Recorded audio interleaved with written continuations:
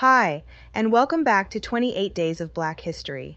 It's not uncommon to be introduced to a groundbreaking individual during Black History Month who was a pioneer in their industry or specialty yet whose name was lost to time, as is the case with Jackie Ormes, the first black female published cartoonist in the U.S. From 1937 to 1956, Jackie Ormes wrote and illustrated comics for black newspapers like the Pittsburgh Courier and the Chicago Defender. She featured smart, chic, independent, and dynamic black female characters who challenged the disparaging media portrayals of black characters common at the time. She would pave the way for other black women in comics, like Barbara Brandon Croft, the first black female cartoonist published in a mainstream national syndicate, that is, the white press. Born Zelda Jackson in Pittsburgh, Pennsylvania in 1911, Jackie Ormes was interested in art from an early age. She became the arts editor of her high school yearbook and began reporting for the Pittsburgh Courier, a weekly African-American Sunday newspaper. It was at the Courier that she would debut her comic strip, Torchy Brown in Dixie to Harlem. The comic features a tenacious, starstruck country teen who leaves Mississippi and finds fame and success in Harlem. The comic mirrored the Great Migration and the struggles experienced by black people at the time, but through the rare perspective of a female protagonist. Ormes would briefly leave Pittsburgh and Courier for the Chicago Defender, where she was a society columnist and ran her next comic strip titled Candy, featuring a witty, wisecracking housemaid.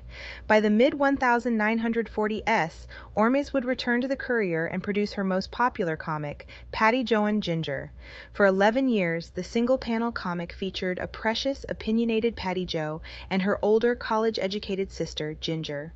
Following the acquittal of Roy Bryant and J.W. Milam for the murder of Emmett Till, Ormes addressed the case and the double standard of black and white women and girls by having Patty Jo say, "I don't want to seem touchy on the subject, but that new little white tea kettle just whistled at me," as her older sister held a newspaper of the case.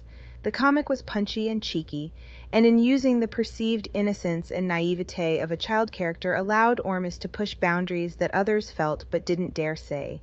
The popularity of the comic led to the creation of the Patty Jo doll in 1947. It was one of the first black dolls that didn't portray black women and girls as a mammy or pickaninny. In a space reserved for entertainment, Jackie Ormes would parse political and social critique in quick-witted, biting comics. She tackled subjects like sexism, McCarthyism, environmental and labor issues, voting rights, education, and racism. She would catch the attention of the FBI, which surveilled her from 1948 to 1958. This wouldn't deter her. She would continue to tackle social and political issues and voice the experience of African American life in her comics, but with a sense of flair, as seen in her final comic series, Torchy and Heartbeats, the revival of her original heroine. Ormes eventually retired in 1956 but would become a founding board member of the DuSable Museum of African American History in Chicago and be involved in the civil rights movement and other activism until her death in 1985. 28 Days of Black History is our free month-long series where we celebrate stories of black leaders and their impact on arts, culture, and society. Look for Black History Month in titles of other episodes in this podcast. The Anti-Racism Daily is made possible by contributions from our community. Join in by making a one-time or monthly donation. You can find us on Venmo at Anti-Racism Daily, or you can give on our website, www.the-ard.com. This podcast uses computer-generated audio. Inconsistencies may occur.